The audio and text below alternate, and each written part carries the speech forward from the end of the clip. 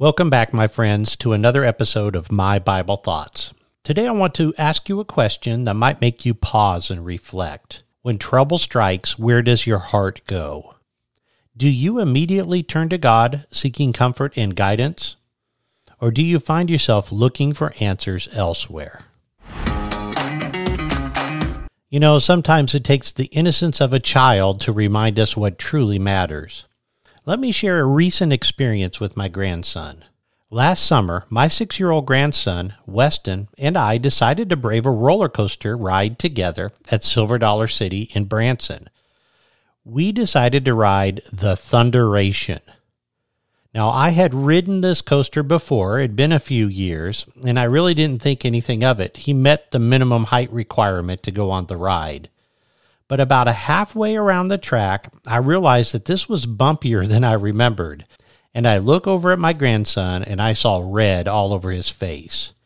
You see, as the car jostled us around, he bumped his nose into the lap restraint, causing it to bleed.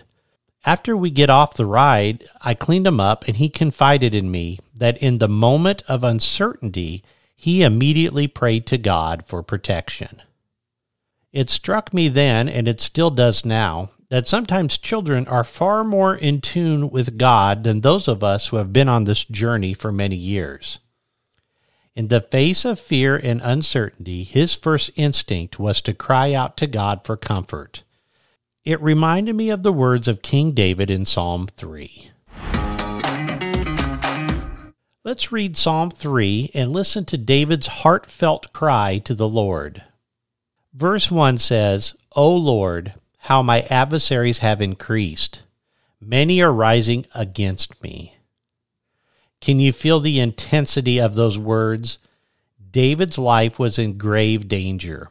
His own son, Absalom, had turned against him, hunting him with a vast army. Now, imagine the weight of David's despair.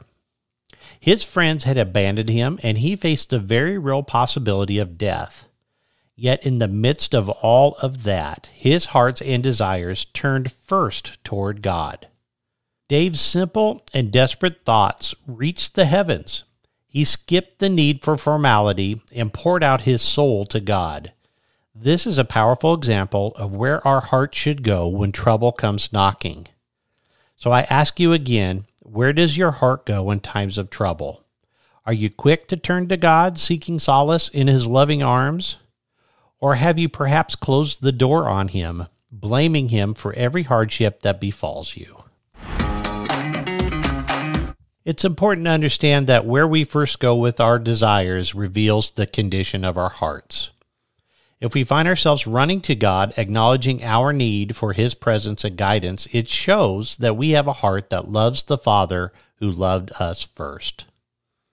When trials come, when life throws us those inevitable curveballs, take a moment to pause and reflect. And instead of seeking answers in all the wrong places, turn to God.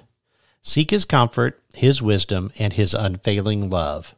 Open your heart up to Him just as David did. Let's pray together.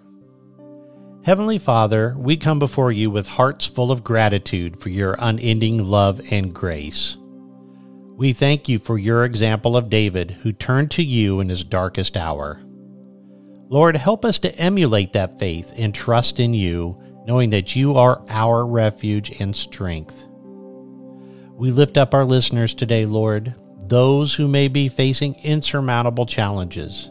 May they find hope in Your presence. Guide them, protect them, fill their hearts with the assurance that You are always with them, no matter what storms may come. It's in Christ's name I pray. Amen.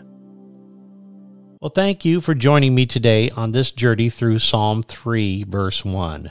Remember, when trouble knocks on your door, be like David and my young grandson, Weston. Run to God first, trusting in His unfailing love and seeking His wisdom. If you found today's episode inspiring, I encourage you to subscribe to this podcast and share it with others who may benefit from these messages. Together, we can spread the light of God's Word to every corner of the world. May God's peace be with you, my friends.